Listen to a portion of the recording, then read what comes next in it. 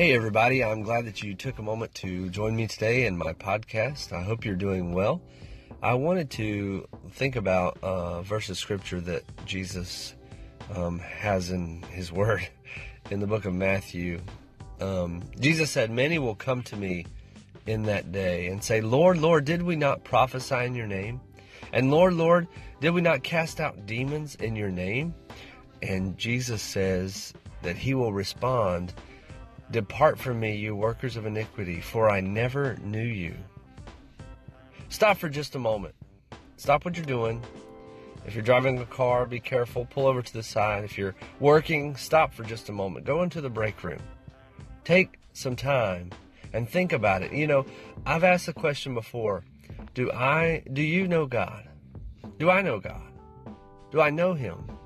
Have I looked at his word and seen who he is? Have I had an experience with him? Do I know him today? Well, Jesus is flipping that all around and saying, does Jesus know you? Does Jesus, the Son of the living God, Jesus Christ of Nazareth, does he know you? What is he asking?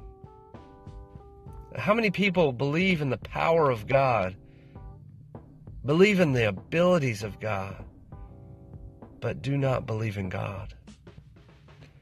That's a dire situation, isn't it? It's a very fine line, isn't it? You think of Simon the sorcerer, who saw the abilities and the powers of Paul and wanted to buy those powers. Why? For applause? For power? For prominence? To have the ability? To have those powers that Paul had without the God of Paul? It would be a terrible place to be in.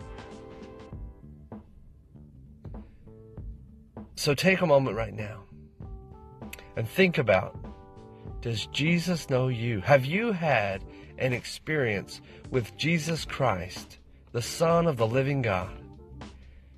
Do you know him today? And better yet, does he know you?